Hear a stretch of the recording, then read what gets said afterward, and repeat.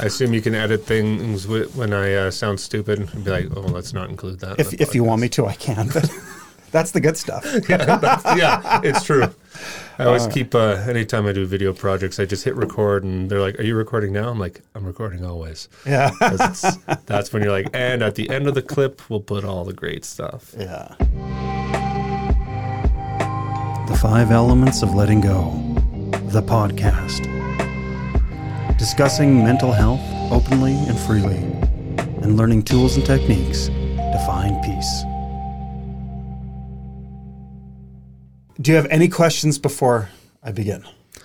I kind of tried to brainstorm and think, what would I say? I'm like, I don't know. I'm just going to kind of like verbal diarrhea. Yeah, that's perfect. That's what I like. Because you're my third so far, and for me, it's always about, I want it as real as we can get. Yeah. Because the idea is, what do you do as a real person? Mm-hmm. When I was thinking of the concept of this, it was, is this going to be, originally I was just going to contact professionals all over the world to interview them. What do you do? What do you do for your patients? And I'm like, no, there's enough of that. I want to hear interesting people and their experiences with their own mental health and what they do. You can find any, so you ask me. No, I think you're fascinating. All right, let's start. A dink. Sorry.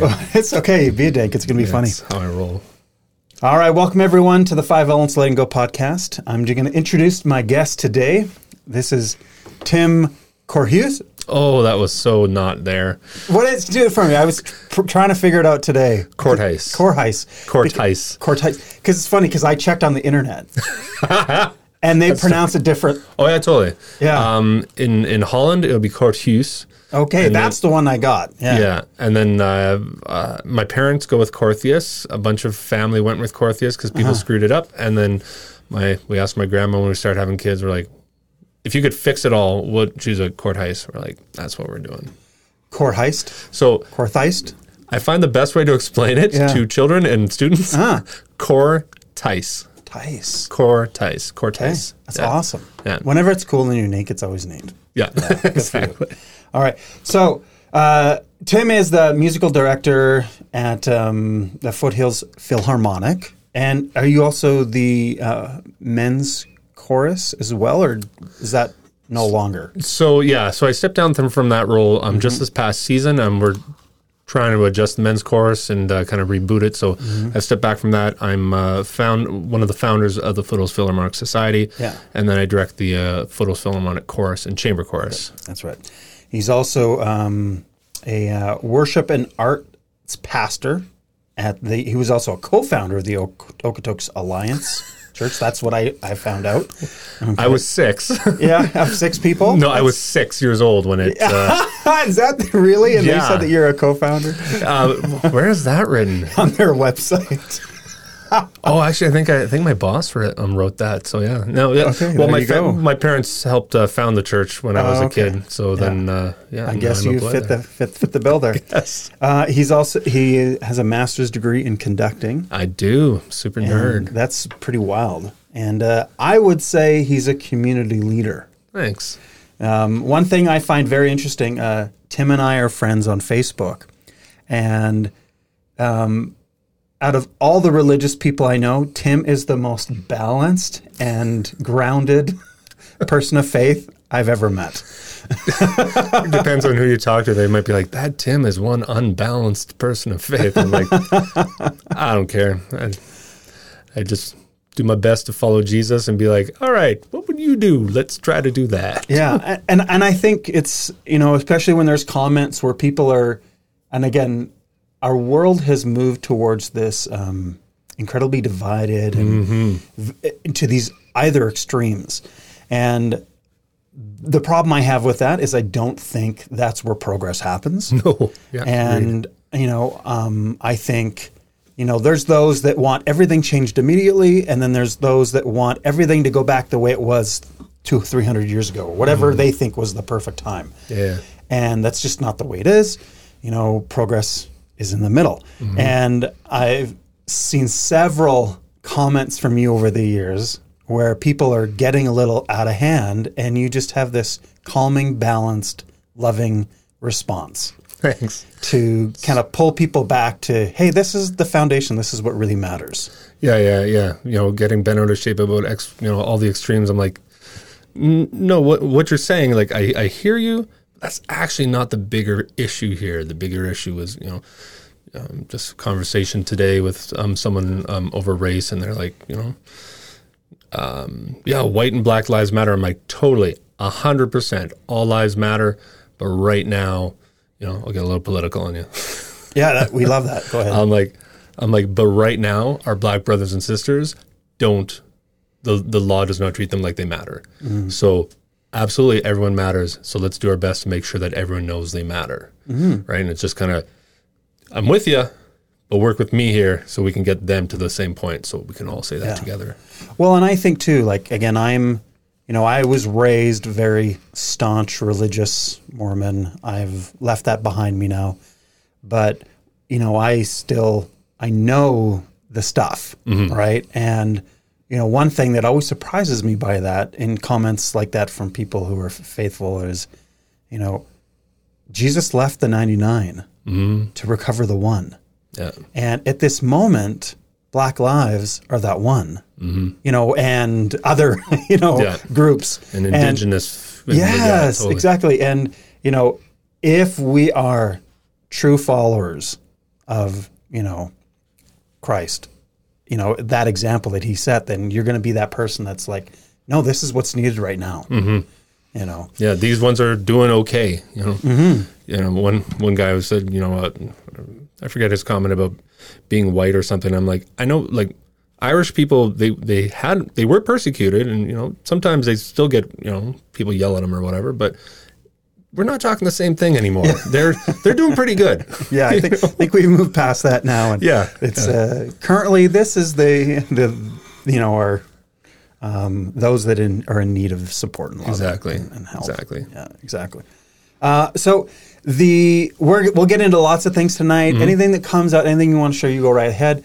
The main purpose of these discussions that I've been carrying on with people is I want to know what real people feel about mental health. Mm-hmm. We need to talk about it more. We need to be brave enough to talk about ourselves and our concerns, because I think those that are struggling and those that are having difficulty with their mental health, they see the Instagram world where everything's perfect. There we go. I forgot to put that on. I thought that was one of those things, but I wasn't going to say anything. When is he going to turn on the light? Yeah. Hey, everybody. Yeah. So, in this instance, these discussions I'm encouraging are a way to hear how, people that I respect and I think are, people that have interesting histories, but also are handling their mental health in very, I think great ways. And I think you're a great balanced person. I know within your experience and your role, you help a lot of people. But also I think I wanted to hear from someone who, from a religious perspective, but also from a musical perspective, how you use those tools to help you find, peace within your own mental health.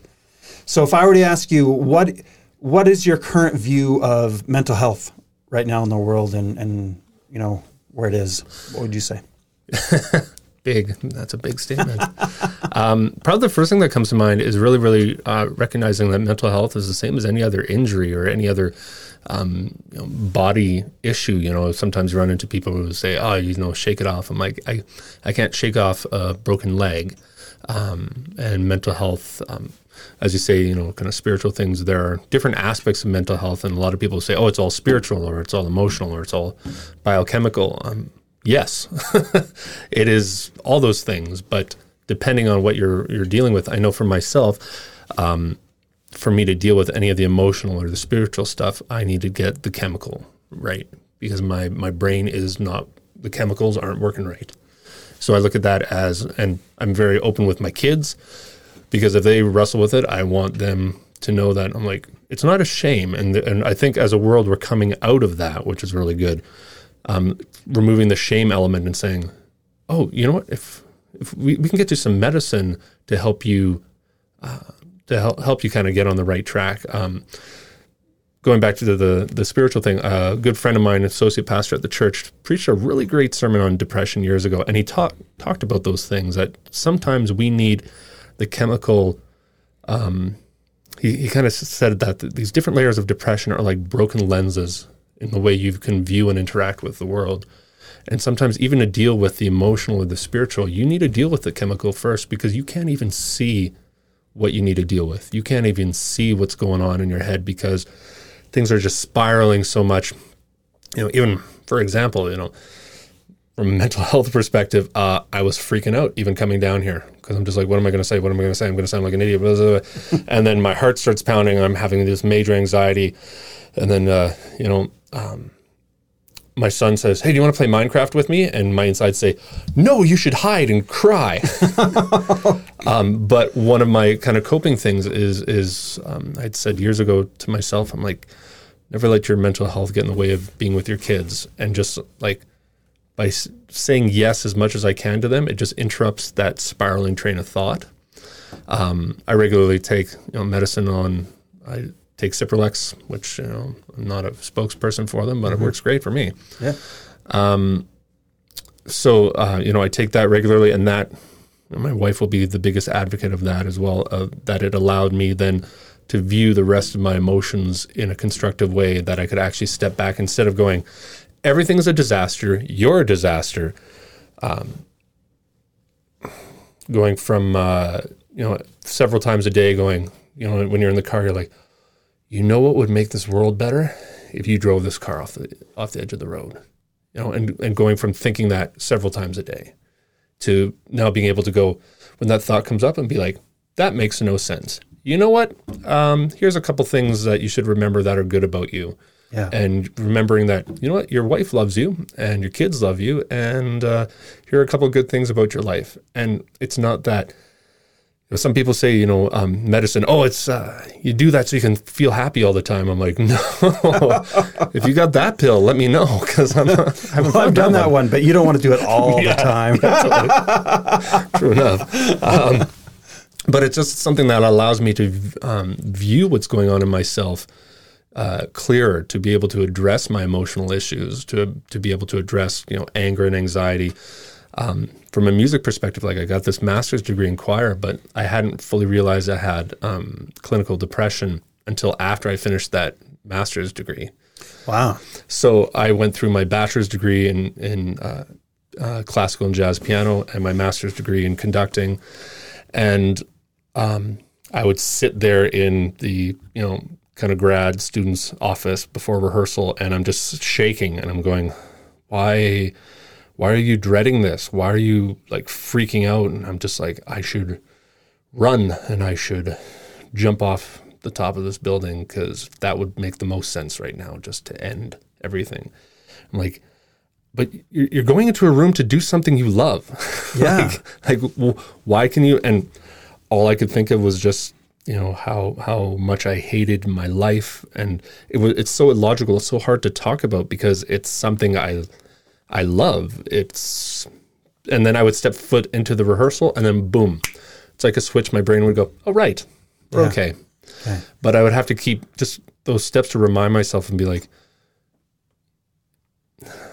it's hard to say pre-medicine, because nothing really helped, at least not for me. I tried to deal with it spiritually, and I have wonderful spiritual like elders at our church and stuff like that who would pray with me, but I had to work with it over time to realize, okay, it's not a spiritual thing. Why? Because I 100% believe that God loves me and that He's hearing my prayers. So, if this isn't getting fixed, then it's not that thing. Yeah. Right? It's an emotional thing. I'm like, okay, I can see it's an emotional thing, but I don't know how the hell I'm supposed to fix it from there and go, just be happier, be better. Oh. So I had a friend, people are like, oh, you should exercise. I'm like, that sounds great too, but I know I won't. Like, I just, like you're talking motivations. I'm like, I can't even, I'm not a person who is just like laying in bed for hours, but I know I can't motivate myself to go work out to get over this. I need to stop this churning of self-loathing and hatred and all this type of stuff. And I needed something to stop that. And then finally, you know, I'd listened to the advice of my friends who had said it for many years. They're like, why don't you try some medication? I'm like, well, fine. I went to the doctor and he started me on something, and all of a sudden I was like, holy crap, is this how like the rest of the world thinks? Yeah. Like, it wasn't happiness, it was clarity. It was being able to see beyond my self-loathing, beyond my anxiety and panic, that, oh, I can actually address that. And then, you know, we kind of mess with the levels, just kind of going, he's like, how would you find your depression at this point? I'm like, it's still pretty debilitating. I mean, we brought it up, you know, certain levels. And my doctor was really great, Richard Ansel. Woo, awesome. And then even now, though, I'm eating, because of the clarity that brought, I'm eating a little bit better. I'm trying to deal with diet. I'm trying to exercise a bit more. So now I'm bringing that medication level down to go, okay, like I went sometime this summer, all of a sudden I realized with my wife, I'm like, I haven't taken medication for 7 days. Oh, crap. I'm like, why do I feel okay, though? Yeah, okay, exactly. Interesting. Yeah. Let's try bringing that down. And so we brought it down like a quarter of the dose, and I'm like, I'm still feeling okay. All right, but will I be off it entirely? I don't know, and I'm not gonna worry about that. And people who maybe I'll be on it for the rest of my life. I don't know. I don't care. But it's been a gateway for me to see the world through a new lens, to be able to see myself through a new lens and go, oh, there's hope on the other side. I don't have to sit in despair and all that. And now I can look at the emotional triggers. I can look at the spiritual things. And it's interesting, kind of, once I dealt with the physical, I'm like, well, there's not a lot of emotional ones. Well, there's not a lot of spiritual shit. That was, I wish I'd got that medication a hell of a lot earlier. Yeah, it's like those people that finally go and get the eye laser surgery. I can see. Well, there's a great comedian who talked about that, Brian Regan, and he talks about going for eye exam. He's like, why is good vision not at the top of every priority? You go there, he's like, I could be seeing stuff. That's totally the way it feels. Yeah. So what do you think it was, you know, because you talked about, like, you know, someone had suggested this to you before. You're like, oh, maybe try, you know, and you're trying all the spiritual stuff, you're trying those things. Was there some was it shame in that, oh, you know, medication is showing a weakness, or is it your faith saying, no, if you have strong enough faith, you're not going to need this? What do you think it was that was happening that caused you to kind of delay that option? I'm not even sure, because I look back and like I know lots of people in our faith community who are on medication. My parents take it as well, which I didn't fully realize until I started on it. And they're like, oh yeah, we've been taking X for. I'm like, I feel like we should have a bigger conversation about that. And that's why I'm fully open with my kids about that as well. We're like, you might need to wait until you're adults, so you can wait until your teenage hormones will stop, you know, raging and all that. But sorry, getting back to the first question. I think there was a lot of shame. I think there was a lot of, I got to power through this. I got to be tough enough. You know, and the frustrating thing is I don't know why I put that on myself. Like, I've got wonderful parents. They never did the whole, you know, you got to be tough and you got to, you know, man up. It was never that. They're always supportive of that. And faith communities, I knew a lot of people who were on medication, and they said it was wonderful and it was helping them. I think it was just a weight I put on myself to go, well, I'm strong enough. Yeah. I should be strong enough.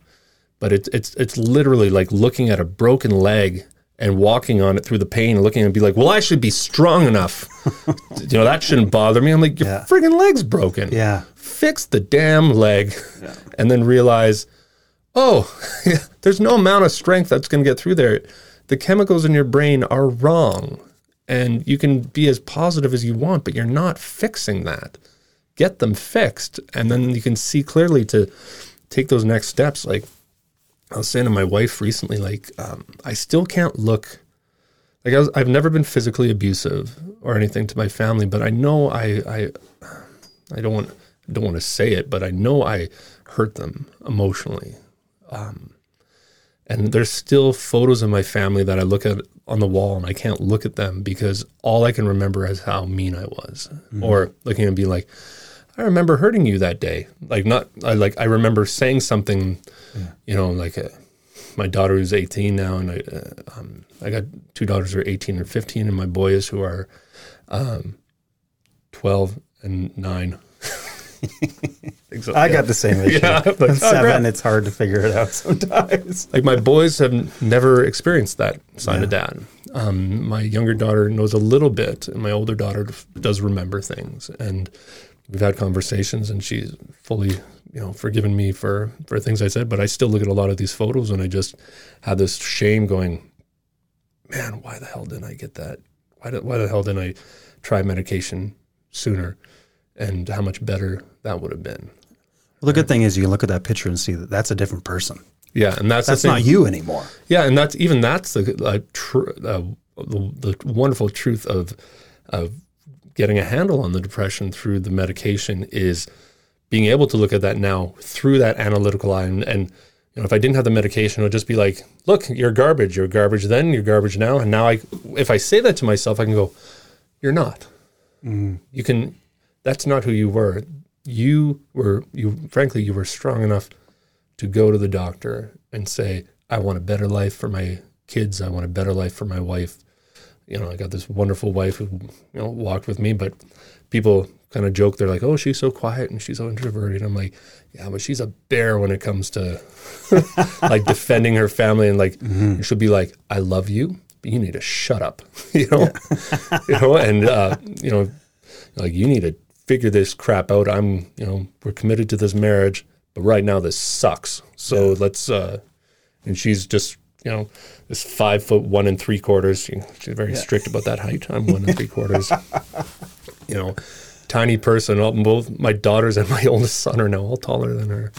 But she's a person who just kind of, just said, I support you, I love you, but I know there's more. You can be better than this. Yeah. Right? And anyway, I could babble on forever about that, but that's awesome. Yeah, and it's it's interesting when I talk to in my field, being in alternative health, I'll get patients in all the time that are very against using medications, or they come in and it's almost as though they're apologizing to me that they're on these medications. I'm like, no. You don't have to apologize. This isn't a, this or that, one or nothing kind of thing. It's whatever it takes to get you better. Yeah, absolutely. And one thing, I'll say to patients is, most medications are designed to, correct an interim thing. Very few medications heal. So there's nothing wrong with going on a medication to get things in a position where your body can heal. Because I'm sure as soon as that you started that meds, there's like that switch, and you're like, wow, I can function. I can start making some better choices. Yeah. Now I can start, moving forward and, finding other things that can make me feel even better. And, not that the ultimate goal is to completely get off meds. For some people that is, because certain medications just, long-term use aren't really unhealthy. Yeah, totally. Others, they're quite fine to use a low dose your whole life. And, it's finding that method that fits you. And, I always try to remind patients, number one is, my goal is never to tell you what to do with your medication. My goal is to get you so balanced and healthy that you may not need your medication. But that's not my decision to make. That's yours and your physician. And, if that means you got to take it for the rest of your life to feel amazing, as long as you're feeling amazing. Yeah. Well, it so much goes back to kind of the earlier conversation we were having about, this dichotomy world where everything's so divided. Like everyone we just leap on the extremes where it's like, oh, medication's great and therefore all medication will be good and I should only do this and no alternatives, right? Or people go, oh, only alternatives. And it's like, no, like, man, how much better as a society do we do we work if we come to the middle and we're like, let's take the best of that, let's take the best of this. Oh, having conversations with people over race things, and they're like, well, I know all these black people who are, don't have any race problems. I'm like, that sounds awesome. They should be a great encouragement to those who are. Oh, I know lots of great cops. Awesome. Let's catch the bad ones so the good ones can do their job. Yeah. Right. And and they don't have to worry about that. So they don't have people looking at them negatively. Like the middle is where we are. We're like, all right, let's let's take the good from over there. Let's take the good from over there. Let's get rid of the bad over here. And man, like as a society, like we're on such a like I'm a bit of an optimist. I don't know, maybe it's a medication, but whatever. I'm happy with it. Yeah. Where I look at it, I'm like, man, we can look at it as we're on such a tipping point of, all these extremes. I'm like, yeah, but we're talking about shit that needed to be talked about. Yeah. We're bringing that up, like, we're bringing all that stuff to the surface where people are like, oh, well, now people are upset. I'm like, people were always upset. Yes. And they were burying it, or the people who had a right to be upset weren't bringing it up because they're like, nobody gives a crap. I'm like, we do. Let's fix it. Let's dig into it. And someone's like, this conversation's awkward. I'm like, yes, but imagine being on the other side of it, pushing through and going, well, I don't understand you. I don't understand you. Well, I kind of understand you a little bit more now that we're clashing. Yeah. Yeah. Do you get why? Oh, we actually both love humanity. Yeah. Yeah, we do. Oh, let's work together. Yes. And that guy's racist. Yeah. Let's throw him away. Because, that guy hates people. I'm like, okay, we can both agree with that. Let's get rid of the crazies on either side and the 99% of the world that wants to make things better. Yeah, exactly. And I think, it's really fascinating. I've read a book recently called Humanity. And I apologize, cannot remember the author's name right now. He's a Danish historian. And the whole purpose of the book is to clear up all these false narratives that have been taught in psychology and, just in media over the last, 200 years about that humans are inherently evil. That we're born evil. We're these evil, selfish beings, and we need, leaders to, corral us and control us to make us obedient, or without it, we would just, turn into absolute chaos. Yeah, and he brings it up in the book because, Lord of the Flies was written by a, alcoholic, abusive father who taught private school boys, and he hated his job and he hated children, and this is how he viewed children. Yeah, I'm going to write a book about what kids are really like. And so he wrote Lord of the Flies, and we think it is like nonfiction because we all had to read it. Yeah. And so we all have this view of, this is what we're like if we don't have guidance. And it couldn't be further from the truth, right? And so the author is like, getting all the information about, why do we think that this is gospel? And he found a story of these 6 teens that wanted adventure. They lived in Tonga. They stole the local island drunk's boat and decided they were going to New Zealand. And none of them knew how to run a boat or anything. They crashed eventually on this island all by itself. It's not really a very livable place, but these 6 boys kept themselves alive for a year and a half. Wow. They had created their own little democracy. If there was ever any fights, they had to go to the opposite sides of the island, cool down, and then always apologize and hug when they got back. And they figured all these things out. And they were found and saved by a fisherman.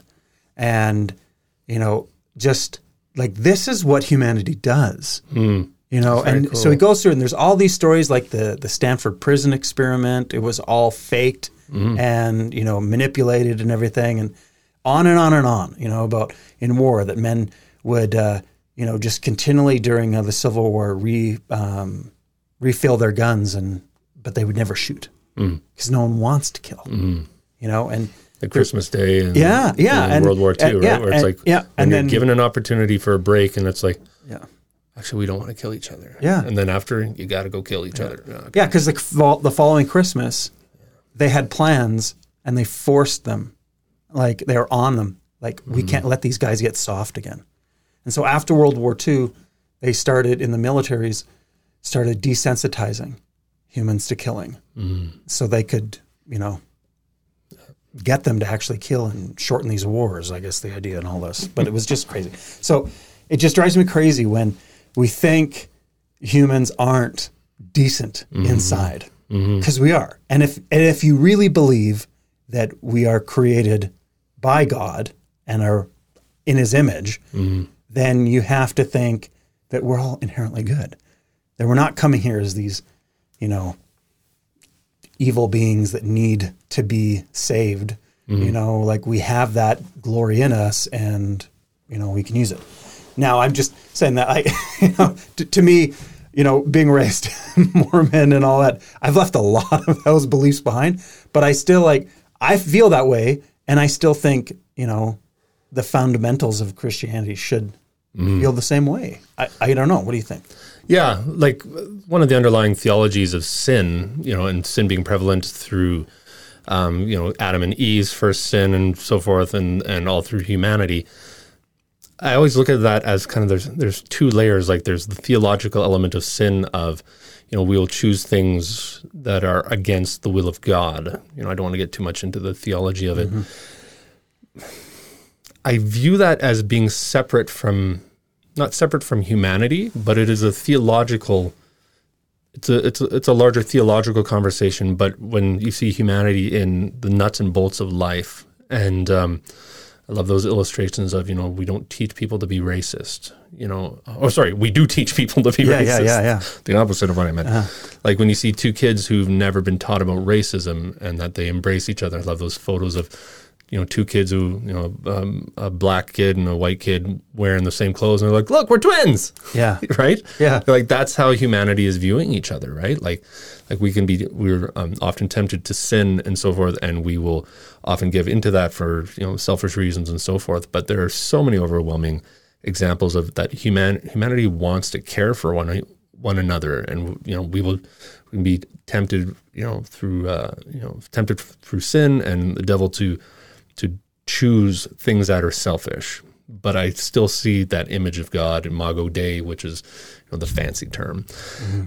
You still see that thumbprint of the Creator in all of us, where you love. There's things out there that you love. I look at love itself as symbolic of, not even symbolic, that it is the personification of God's love for us, right? God loved us. You can see that throughout scriptures everywhere. And then through that, we know how to love each other. And you see that in humanity, that people who may not know anything about the Christian faith, well, they sure as heck know how to love each other, right? Yeah. And it's not because they've been taught that through a religion. It's because that is embedded in their being, right? Yeah. And then when you're taught hate, well, then that gets embedded. But luckily, I would see that it's a layer that can be peeled off, right? Man, there's a great example of a black guy who goes to KKK rallies. Yeah. I can't remember his name. I can't remember, but he wrote a book about the whole experience. Yeah, and he's taking like hundreds of KKK members. Over 400 people have left the KKK thanks to him. But he worked with like the head top dragon guy or whatever, and just would hang out with him. Yeah, and it was the simple stuff. Yeah, and exactly. He didn't argue with him. It wasn't a matter of debate. It was, I'm going to love you, and that's enough for you to go, crap. So this guy who I hate loves me and cares about me. What does that say about me? Yeah. Can I be that guy? Yeah. And it's because I think I'm the superior race here. And he's showing me that he is. Oh, yeah. Being confronted with that, we're like, oh, he is clearly a better person than me. And now that's a problem, because then I'm confronted with everything I got in front of me here, and I got to toss that away because his way seems way better. And even from a faith perspective, that's the way I want to live my faith, where people go like, that guy loves people. That guy cares about people. There must be something to what he's believing. I'm like, yeah, I love you because I know Jesus loves the heck out of you. And who am I to say otherwise? Yeah. It's, I just lost my train of thought. Sorry. No, it's totally fine. But it's, I think for myself too, and from what I've learned of people, it's you need to meet someone and know someone in that realm that you have issue with to really change your heart. Mm-hmm. And, myself, I was raised, again, very religious. We had very negative views on homosexuals, and that, the only reason you're homosexual is because you were, raped as a child by a man or something, or like these are the things that I was taught, and or that they're perverts or all these things to excuse this behavior, rather than it being what it is that you're born this way. And it took me, meeting gay people and being friends with them to soften my point of view. And thank God that I did, because I have 2 gay sons. Wow. And I know what it's been like for others who, were raised in that viewpoint of, like, my best friend is gay, but he was raised Mormon too. We served as missionaries for 2 years together. Wow. And his whole life, he was never allowed to let his mind ponder the fact that he was even gay, because that's just not an option in his belief. And so it took him till in his 40s to finally, like, I'm going to allow myself to be who I am. And I think whether it's, the KKK fellow meeting, sitting down with the black fellow, and then, myself meeting and respecting and falling in love with gay people, and, whatever it may be, when you meet people who are living and are those things that you fear or hate, you can't help but change and soften your heart once you know that, no, they're real people. They're good people. There's a term, I think it's called sonder. I might be wrong on that, which has always fascinated me. It's the concept that we look at our lives, and when you consider the web of interconnection of, like, what's going on in my life and who I'm connected with and the things that are affecting me, and you start realizing that's everyone. Everyone out there, this persecuted person here, this racist person over there, they've got this web of influences and people they're influencing, and coming to realize that, like, man, we've got all these things that are trying to change us and affect us, and looking at people as people to be cared for, people to be loved, people to be what's the word I'm looking for? Pitied, but in a positive way, right? Compassionate, yes, exactly. To look at someone and, like, man, I don't know your story, but I know you deserve love. Carl Medeiros is a well-known Christian writer, and he's kind of advised like governments and all these different things, and sat in these big panels with world leaders and all that. And he was, I was sitting next to the head of a couple homosexual organizations, and they just straight up said to him, "What are your thoughts on homosexuality?" And he said, "Well, I'd hope they'd be the same as Jesus." And she's like, "And what is that?" He's like, "He loves you. Like, that's the only thing that should matter. That's the only thing that should come out of my mouth. That's the only thing you should understand for me as a Christian is Jesus loves you, and he loves me. And in the midst of whatever I'm doing, in the midst of your life or this other thing, like let's be honest, I don't know what's in people's hearts. I don't even know, let's be honest, the complete truth. But I've seen Jesus move in my life, and I've seen him change me. And I want you to know how much he loves you. And if there's things to work on, I trust that he's going to talk to you about that, just the way he talked to me about it. But I know my job is to love the crap out of you. Yeah. Well, and it's interesting too, like, so if we go back to the beginning where you talked about, you're trying to get your mind to settle and stop that negative, harmful self-talk. And you're going through all these things. And, again, when I was a child in faith, there was this idea that, you don't need medication because you just got to pray harder. You just got to read the scriptures more, and you got to do all these other things, and that's going to be the answer. I do think the Mormon Church is moving away from that finally, but there's a lot of Mormons on medications now. And whether that's the faith itself that causes the imbalance, I don't know. But a lot of people in faith were the ones who said to me, like, you got to take some medication. You need to go check that out. And I'm like, okay, that sounds like that might be Jesus actually pointing me in that direction. But that's what I'm saying is that we, people in faith are all about, Jesus is going to solve this for me. Well, he has by providing you with all these people in here with all this knowledge and understanding and skill set. And if you open up and you follow that influence, you're going to find those people that are going to help you. Totally. And they're him. Yeah. And if you can be humble enough to listen to him, again, I want to make it clear, I'm not a religious person anymore. I'm technically like on the line of an atheist. But I still believe that this is how it works, in that whether it's God or the universe or Jesus, that energy, that influence is there, and it's in everyone.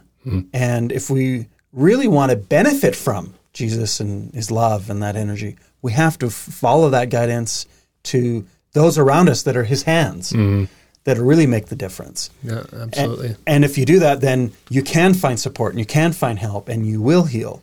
It's always like that guy, he's like hanging from a cliff or something, and he's praying for I totally was going to mention that. Yeah. Why don't you tell that story? Well, I've heard it in so many different facets. Like you're hanging from a cliff, you're on a desert island, or whatever, and the general idea is you're on a desert island, and you say, Jesus, help me, and then all of a sudden a sailboat comes along and says, hey, can I give you a lift? He's like, no, Jesus is going to help me. And Jesus is coming, and then a big boat comes along and it's like, hey, we want to help you. No, Jesus will help me. And a helicopter comes and he says, no, I'm waiting for Jesus. And then the guy dies. Yeah. And then he goes, why didn't you help me? And Jesus is like, what are you talking about? I sent you 2 boats and a helicopter. He's like, how could you not see that? Yeah. Right? And that is so life. Like we're waiting for, I've said this often to people, I've had friends who would show articles that are explaining away the parting of the Red Sea and all this stuff, and maybe they can all be explained by natural consequences. But I bet you the Israelites are thankful that happened then. Yeah, right. Like God is so much in the timing, and this person is brought into your life, and you might be like, that doesn't seem miraculous. Yeah, well, the timing sure was awesome. Yeah, it's when I needed to hear that when. I was away with my wife and we were both at this prayer event for our denomination, and I was just wrestling with faith but self-hatred and all this type of stuff, and I was just sitting there going, God, I don't know, I don't like you, I don't think I believe in any of this, and it was all inside. And then my wife just turns to me and she's crying. She's like, God told me this. And I'm like, could you look at her words and be like, well, she knew me and blah, blah, blah, blah, blah. Sure, we could dismiss it that way, but she sure as hell said that at the right time. There was something in her that just went, now. Yeah. Well, see, I look at it as we are all connected. We're all one. Whether you want to believe it's, we're all God's creation, or we're all like, the universe is an organism and we're just the cells in it, whatever. We are all connected, and when we quiet ourselves, you can call it the spirit, you can call it the whisperings of the universe, you can call midi-chlorians. Anything. It exists. Yeah. And that's why there's so many religions, is because this is real. And when we can, quiet and listen and respond to that guidance, that's when miracles happen. And, it can, strengthen any faith. It can make you feel more connected to a partner. It can make you feel more connected to others. And I think that's the thing that I think, particularly with mental health, that we all need to talk more about, is that everyone has mental health issues. Everyone. And some are easier to deal with on a day-to-day basis and some are not. Yeah. And you can't do it alone. And we have to talk about it. We have to reach out. We have to support others so that we can find, help and feel better. because it'll never be something you're going to figure out on your own. No, absolutely. Like even when we go back to the kind of beginning of this conversation about music and stuff, having this afternoon or this evening, I had a meeting with our virtual Zoom meeting with our chorus and chamber chorus subcommittee. People just trying to organize seasons, going, all right, what the heck do we do for this upcoming season? Well, we can't sing. Well, I guess that's that. But one of the things I've just loved about this society, like we started it 7 years ago, and we started it as, we just want to make great classical music. And then it became something where it's like, well, we're going to continue making great music. But man, this is attracting people who are looking for a great community. And this has become that. So the conversation very much was, all right, so we can't sing. So how do we care for the people in this organization? How do we contribute? How do we help them with their mental health? How do we encourage them in the middle of this? And I just was like smiling like an idiot. I'm like, I love this. I love you guys. Yeah. Like that's the priority, right? That like we are living together. We're all connected through this. So how can we love each other and kick up each other, keep each other's brains working properly when we're all devoid as, the extroverts in us especially are really feeling that lack of connection, I would guess you're an extrovert. I'm kind of in the middle. It depends where I'm at, right? Yeah. And the setting. Like, it's so funny. Like, drives Crystal a little crazy sometimes because she's like, if you're in charge, you're an extrovert. That's totally me. Yeah. If you're not, you're an introvert. Yeah, totally. I'm not in the front. I'm the person just kind of sitting in the back and be like, is that person, is he going to kill someone here? Yeah, that's what they say to me too. Yeah. Look at all his tattoos. Look at his beard. Oh my gosh. Someone's going to die. It's hard, but to myself, the hardest thing I experienced leaving the Mormon church, there was 1,000 reasons to leave the Mormon church, but there was only one thing that made it hard for me, and that was the community. Mm-hmm. I wouldn't say it was a particularly healthy community, but it was a community, and it's the only one I knew since I was born. And and part of it too, it's the ego of, it's the sunken cost fallacy. The which? The sunken cost fallacy. So it's this thing of, this isn't working.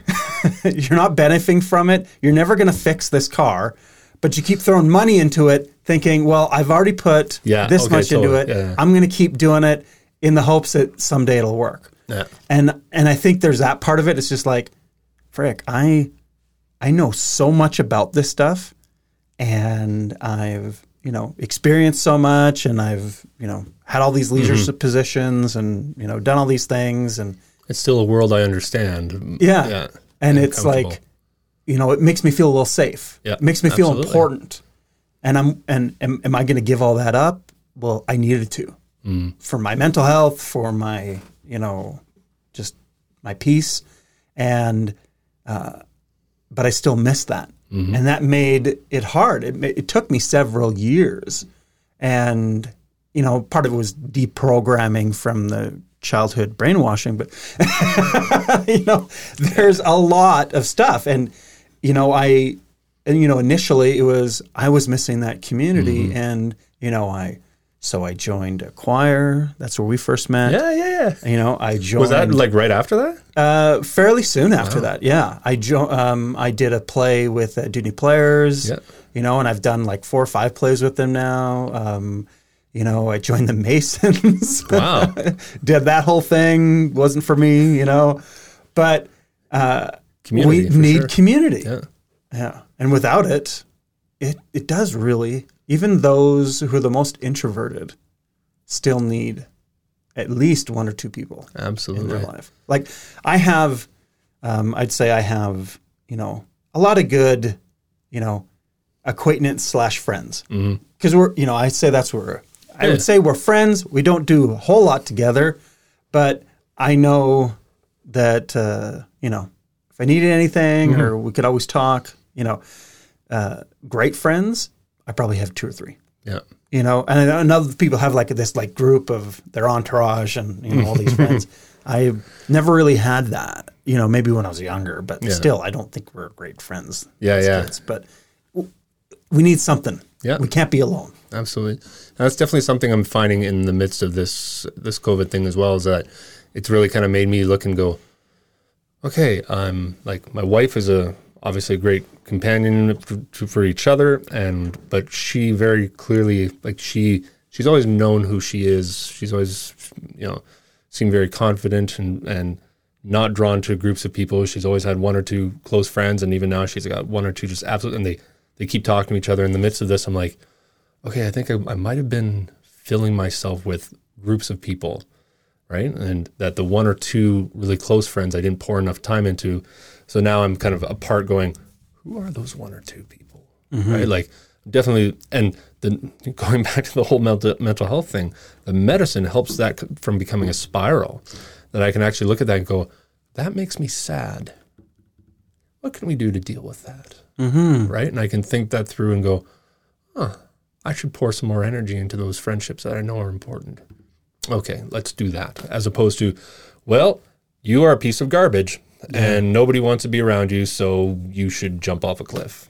So prior to the medication, it was you weren't able to get that pause in your brain to think, that is so that is not logical. What can I do about this? Yeah. Whereas before, it was just this bombardment of self-hatred. Yeah, absolutely. Like, I remember just being like, would be in prayer meetings at church, and all the images in my head, years ago as a younger person, I would be like, is this demonic? Like, I'd have these images of like, oh, I'm going to pick up a table and throw it out the window. And, I just hear yelling in my head. I'm like, am I schizophrenic? What's going on?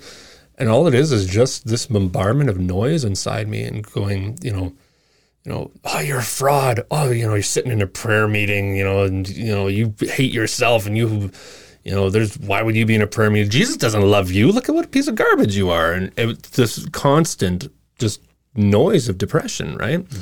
You'd go, I'm sure I took on a bunch of things just to prove it to myself that, you're not trash. Like, maybe that's why I went into my music degrees. I don't know. But now I like them. I'm quite happy with the decisions that Depressed Tim made back then. Yeah. Right? But I look at so much of like working on choir stuff, and I have to keep myself from getting spiraling down in that as well. As like I look at the stuff I learned in my degrees and so forth, and going, instead of going, man, you missed a lot because you were depressed. But 5 years ago, I would have go, and that's, now you're garbage and blah, blah, blah. But now I can go, well, things are better now. Yeah. Like, I think you nailed it on the head with the phrase, hit the pause button. Yeah. I couldn't hit a pause. And the medication just allowed the new lens to be put in place, the clouds to clear for a moment for me to go, just pause. You're not that. Oh, that's good to know. Okay, that's going to move us forward. And like we talk about, like the music stuff, like that's hitting that pause button. It's dispelling some of the clouds of emotion and anger and rage, and just being like, I'm going to pour it out for a moment. Oh, well, I can't play piano for the rest of my life. So, and then, not being able to deal with the rest of my life without the medication. And then once you have that, you're like, this is great. That, like, I can hit a pause, and now that I can, I'm going to work on eating better. Like, I've cut out, I used to have like 3 Slurpees a day. I haven't had them since January. Wow. Like, to the point. And it's been hot. Oh, yeah. Like, I'm not going to lie. Cane sugar A&W root beer, super good. Yeah. I'm right there with you. Yeah, but it's like, but being able to hit that pause button as well. And my wife had said, have you considered, checking into food allergies? And before I'd been like, no, because I'm strong. Yeah. And, finding out, oh, I should never eat corn again. Who would have thought that corn would toss me on the toilet for hours on end? Yeah. Right. Yeah. And they throw that in everything now. Yeah. And cola. I'm allergic to the cola bean. Whoa. Yeah. Good to know. Yeah. That's crazy. But those sort of things, being able to hit that pause, being able to deal with that, get that figured out, hopefully get some more, fitness figured out. I know I've got ways to go here, but we're comparing bellies right now. That's right. Womp womp. Where's that one on this? Oh, that's a pretty nice one. I've got the trombone in here somewhere. No. There it is. Yeah. That was ridiculous and awesome. I need one of those. So one thing I've asked everyone in these interviews is, what are some self-care stuff that you do to help you manage your mental health? So believe it or not, music isn't really one of them. Gardening. Cool.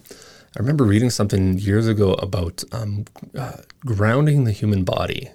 And I'd always loved gardening, and I always specifically loved gardening in my bare feet. Mm-hmm. And like sitting on the ground, and my wife would be like, "You're getting so dirty." I'm like, "But it's great." Like, not just the dirt, but like just sitting on the ground with my bare feet on the ground. And I ended up reading this thing where it just talks about like that the human body with its electrical systems needs to be grounded. Yeah.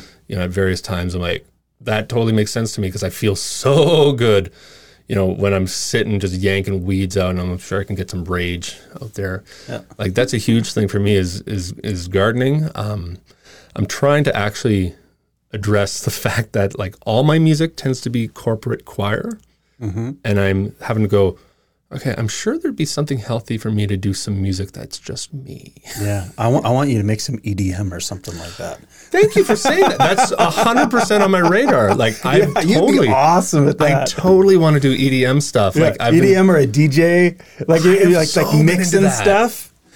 I could see you up there with the big beard and the hair out to here. And everyone would be just like, this guy's fucking awesome. Believe it or not, that's actually what I've been interested in doing a PhD on, combining EDM and live choral music with like crazy stereo and live effects that are mapped specifically to like frequencies and amplitudes. So you've got, like fire spraying out at specific moments but it responds to what the actual sound of the moment is. It's not pre-programmed. Mm-hmm. So I've got this nerdy, crazy concept to combine all of that EDM and choir and all this stuff together.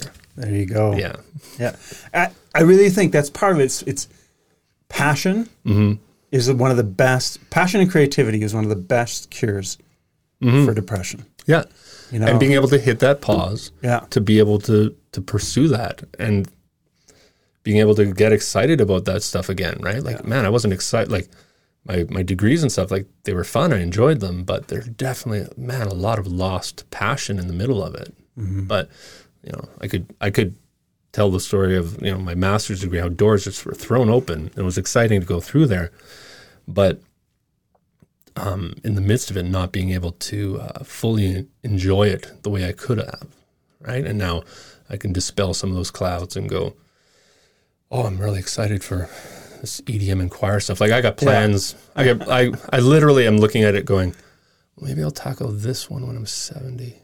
Yeah. Like, maybe I'll do that one when I'm 80. And part of me goes, you're too old. And I'm like, shut up. That's ridiculous. I'm like, no way. I want to be a fit 70-year-old with a massive white beard doing EDM music live. That would be killer. That's awesome. I love it. Be like, that guy is insane. And he looks like he could literally snap me in two. Yeah. But music's awesome. Yeah. There you go. It's we, especially when, your mind is sending you these thoughts, you got to have something that you're excited about, something to move forward with. Yeah. And it doesn't have to that shit. And it doesn't have to be a big thing. Like I look at my yard and I try to remind myself, I'm like, every day I want to do something that's soul filling. And the simplest start for me is I'm going to pour some mulch on that flower bed. Yeah. Right? And you have your front yard. I haven't seen your backyard, but your front yard is beautiful. Awesome. Thanks. It's on a corner a lot, and you got some beautiful plants out there. Yeah. And that's the thing where I look at it, I'm like even for today, I was like, oh, I missed to do I didn't manage to do my gardening because I come here to chat with Jared here. Like, that's okay though. But, I put on my sprinkler before I went because seriously, as tiny a thing is, that was my brain going, oh, those plants are going to look great. Like, it's going to be water on them, and tomorrow they're going to look awesome. Oh, it's going to be great. Oh, that's good. Yeah. That's awesome. Well, good. So what advice would you give to people who are struggling, maybe there's someone out there listening and, they're a devout Christian, they're struggling with some of these ideas, they're having a very similar experience as you. Yeah. What advice would you give to them today? It's a broken leg. Like, assume it's a broken leg. Don't start with the don't start with the high things. Oh, it might be, it's spiritual, it's emotional. Like, let's look at the physical first. Like, the physical opens those doors to see the rest of it. Mm-hmm. You know, your brain is a broken leg. You fix the broken leg, then you can walk, then you can run, and like the path after that gets a million times easier. You know, I got friends who they've gone on it and then they've gone off of it, and they're like, "Oh, I'm going to be okay." I'm like, "Are you sure?" Like, and I'm not pushing you to be on medication, but like when you step back from it, you need to have supports and all that type of stuff too. Like, I got my wife who's this great support, and she's watching me. Yeah. Like, she's like, "You're trying to kind of becoming a shithead again." You know? Like, whoa, okay. Right. But, sorry, the question, you know, that advice is, it's view it for what it is. It is a broken part that needs fixing by medicine, whether it is medication or alternative medicines or whatever, but take a step to do that. And a huge thing that we talked about that totally ties in, don't walk it alone. Yeah. Like, ask the people who know you and be like, "Am I depressed?" Like seriously, as silly as the question that is, would you call me a person who's depressed? Like, good friends would be like, "Yeah. Yeah, well, I've noticed this for a while, and you should get some help." Yeah, there's a version of you which is better than this, and we want to help you get there. And if you got friends who aren't going to help you get them, get rid of those friends. Yeah, yeah, exactly. Well, and if the whole thing is, the more we talk about this, then it's normalized, and it's like, you know, like what happened if when your parents first got on medication, they'd be like, "Hey, Tim, we just want to let you know, we're struggling with this. We got medication. We're feeling better." And then you would have been like, "Hey, I've got the same genetics as them. We're very similar. Yeah, maybe I would feel better." Totally. Like, I don't think my parents ever tried to hide what they were taking. I think it was probably just part of that culture of like, we're just not going to mention it because there's no reason to mention it. I'm like, no, like, my kids know it. They fully are aware. Like, I've gone these, beard runs, which, me and Jared met up on. And I've tried to live as publicly as I can with it to normalize it for other people. Because for a lot of other people, it is hard to talk about. I'm like, great, I can be obnoxious publicly, and I will obnoxiously be like, "Hey, everyone, I'm depressed. Are you depressed? This is how I'm dealing with it. Yeah. You should talk about it. Oh, it's Natural Depression Day. Here's what I'm dealing with." Yeah. Right? Just so people can be like, "Okay, I'm depressed too." Like, just to crack open that door a little bit. Like, live it in community. Tell your friends, tell your family. And don't, it's just too many people where it ends because nobody knew what they were dealing with. Mm-hmm. Yeah. And that's just the worst. Yeah. It's like, Kira, my half-daughter, there's this young guy that she was always, had this crush on and everything. He was always with another girl. And I guess they had broken up, and they met up at the bar, and, he's like, "Hey, when you get," because she's leaving for the cabin the next day. When you get back, we should hang out, we should chat and everything. And she's all excited, and he killed himself that night. Oh my goodness. So in her mind, she's always like, "Oh, I could have done more. I could have," and I'm like, "Wow. Sweetheart, there's nothing you could have done." No. And, there's so many little warning things that are going on that, people just ignored or didn't see because he's so young, and it's just like, well, he should be fine. He's a young guy. He's okay. He's resilient, all these things. And, we all want to save everyone, but, if we don't talk about it, if we're not, hey, when we see, because we can see when someone's having a hard time or down, they may not want to talk about it right now. But if you can point out, "Hey, you look like you're struggling. Can I help?" And the one thing that when people are struggling is we can't tell them how to fix themselves. Yeah. Yeah. All we can do is say, "I love you. I'm here when you're ready." Totally. And that is a better, reach out than, like I always give the analogy of quicksand. You see a friend stuck in quicksand, and those that are like stuck on sympathy want to jump in with them and experience with it and say, "I know what you're dealing with, all this, because I'm experiencing it too." And they get all caught up in it. and they can't be someone there that can support and lift them up. Where empathy is walking up with a stick and saying, when you're ready, grab it and I'll pull you out. And, we never want to tell someone, I know exactly what you're feeling. This is what you need to do. And this is how you solve it. It's, I don't know what you're going through because you're different than me. But if you ever want to know what I've done, or, if you need some help and someone to talk to, I'm here for you. Yeah. There was a young guy, he came up to me and he said, my mom told me I should talk to you, and because you talk about depression all the time. I'm like, all right. And he's like, so last night I took a bunch of pills, tried to kill myself, ended up in the hospital. And I was just kind of like, in my brain, I'm like, well, I'm not a counselor, so I don't know what the hell I'm supposed to do. I'm like, but I just talked to him about how much I knew his family loved him and how I cared for him, and I'm like, just call me anytime. And I'm pretty sure he's definitely done something, because his outlook and his mindset's totally different, right? And sometimes it's just that, to be like, anytime, man. Like, and that's not an empty promise. Like, hey, anybody who's listening, go to Foothills Philharmonic or Okotoks Lions Church and find me and message me and be like, hey, I'm depressed. I'm like, awesome. Well, not awesome, but let's go. Let's talk to me about it. Yeah, and tell me everything. Especially for a young guy like that, to know that, here's a functioning adult that struggles with depression and has found tools to help him, and he's doing okay. There's hope for me. Yeah, it's not perfect, but that's definitely, that is not the end. That is not the end of your story. That is, that is a bump along the road, and then let's walk through it. Let's deal with it, and let's get you back on the road to good things. That's awesome. Let's end on that. Sounds good. I like it. Excellent. Thank you for your time.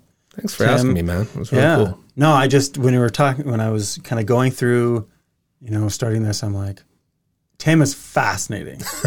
I have to talk to Tim. Thanks. I never would put that adjective on me. No, for sure. It's one of those guys who's just got that constant imposter syndrome. I'm like, I don't know what I'm doing in life. Someone's going to figure that out. I'm like, nobody knows what they're doing. It's exactly. Okay. Exactly. I always said, when I was a missionary, I said, one missionary came up to me and he's like, why am I here? I don't know what I'm doing. I'm not this spiritual person. I can't help these people. And I'm like, dude, neither am I.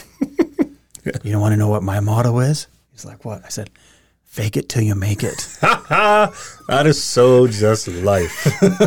In every job. My wife and I always say, everything is chaos. Yes. Like, even the most finely tuned businesses around the world, there's always just this underlying chaos that is just bubbling. And they're like, holy crap, are we going to keep this crap together? Mm-hmm. Yeah.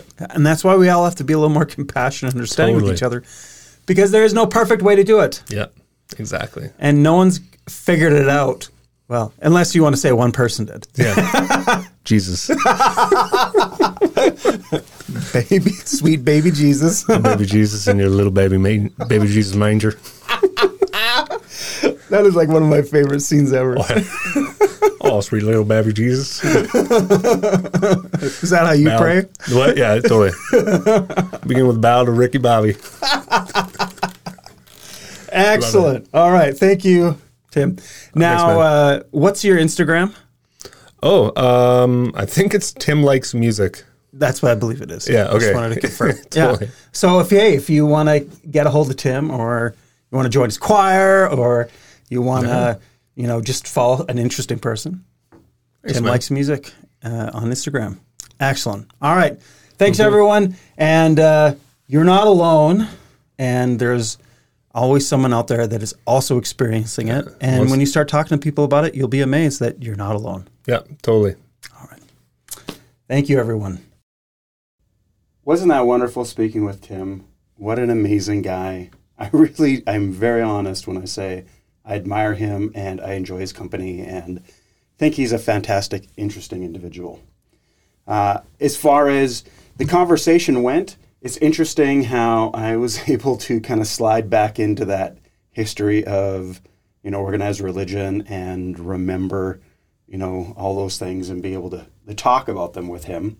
I think it's important that not just in the mental health field, but in politics, in, social justice, all these aspects of our lives, it's important that we can communicate with everyone, even when their beliefs and ideas don't agree with ours. Like, I have a real difficulty with organized religion now and faith in general. But I know that Tim isn't just his beliefs. He is, a good man, and he's a good person because he knows it's right, not because of his faith. And I think there's other people that,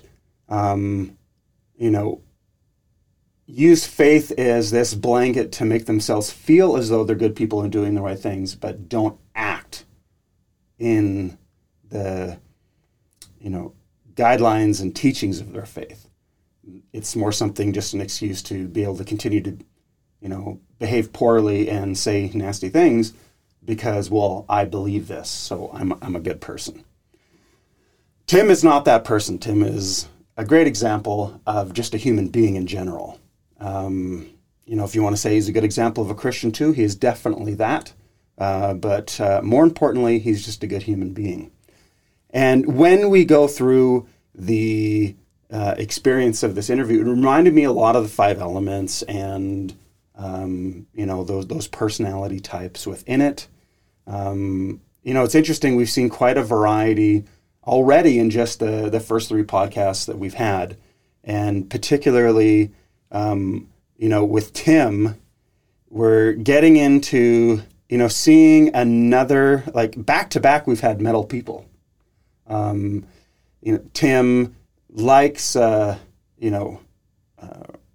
order, and he likes patterns. Think about it, like music and religion. These are all things that have a particular pattern, a beauty to them, have regularity and pomp, and all of this that makes people feel comfortable. And within the metal element, it's really important for them to have that regularity, to have that pattern to fall back onto, to feel safe and comfortable. The other interesting thing about metal is, they are often drawn to religion. The archetype is known as the artist or the alchemist. And this is someone that is searching for truth and searching for the answers to life, the universe, and everything. It's not 42, but they're looking for this guidance and those patterns that make them feel safe and to answer those questions of the universe that they have. And he fits that pattern very well. And, even with his personality fits in that, metal people aren't, great extroverts. They're not the people that are going to jump up and want to, be the center of attention at a party or want to be the head of the group. They're happy to serve and they're happy to carry out, their role, but they're predominantly going to be the wallflower. And, there's many times Tim fits that profile. He's, within that group project, he's the one that's going to find the truth, find the answers, and, get it to the group and support the group. But he doesn't want to be the one that's up front. But he's going to show up and get the work done. And that's the metal element. They do often prefer to work on their own. I think that's interesting where from his setting, being the conductor, he feels safe having control, having everyone, listening to him. And that's when he feels comfortable being in front of groups is when he's in charge. When he's not, he has to retreat a bit to find comfort, and he's at the back of the room. And that's totally fine because that fits the personality. It fits the metal element. Emotionally, the emotion they have the hardest time with is sadness, grief, and loss. Guilt. Abandonment is the great hurt. So when they feel they're abandoned by either their God or their parents, a spouse, someone, that is the great hurt. That's the thing that sets them off and causes the most pain. And, I think for Tim, as we went through the discussion with him, his great hurt was, suffering through his mental health and this negative self-talk. And, he didn't touch on it, but, and again, this is me just extrapolating and kind of guessing on, our discussion. I thought about it later. We didn't have time to talk about it. But there's this concern that, when you don't get those answers from your God, from, his belief, that he may have felt abandoned at times by his God. And he's not getting the answers. He's not getting the help and support he needs. But in time, he realized that, no, I'm not abandoned. There are other people out there serving in that place of my God that can support and help me. And that's why he went to a doctor, and that's why he, continually gets support and guidance from his wife when he's getting out of balance. And by getting involved in communities and supporting others, he finds that balance in service and gratitude and reaching out and letting go. Fantastic discussion. I really enjoyed it. Every time I speak with someone and we share these things, I further understand the 5 elements, our emotions, and our mental health. If you want to learn more about your emotions, the 5 elements, and particularly the 5 elements of letting go, you can find out more information on my course, The 5 Elements of Letting Go, at jaredmccullum.thinkific.com. If you want to learn more about me in general, you can go to my website at jaredmccullum.com. And all the information will be in the notes for the podcast or in the notes for this video. And we're getting amazing feedback from the course for the past 10 years that we've been teaching it in person. This is the first time this year that the course is available online.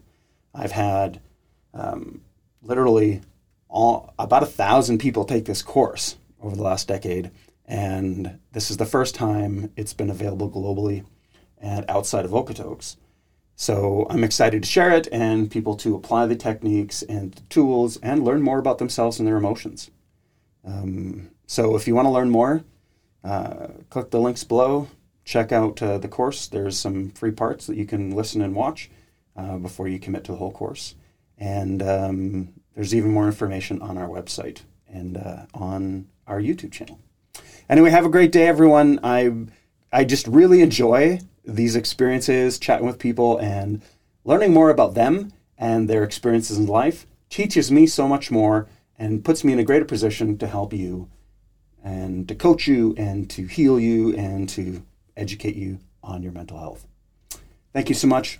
Peace. Love you all. Have a good day.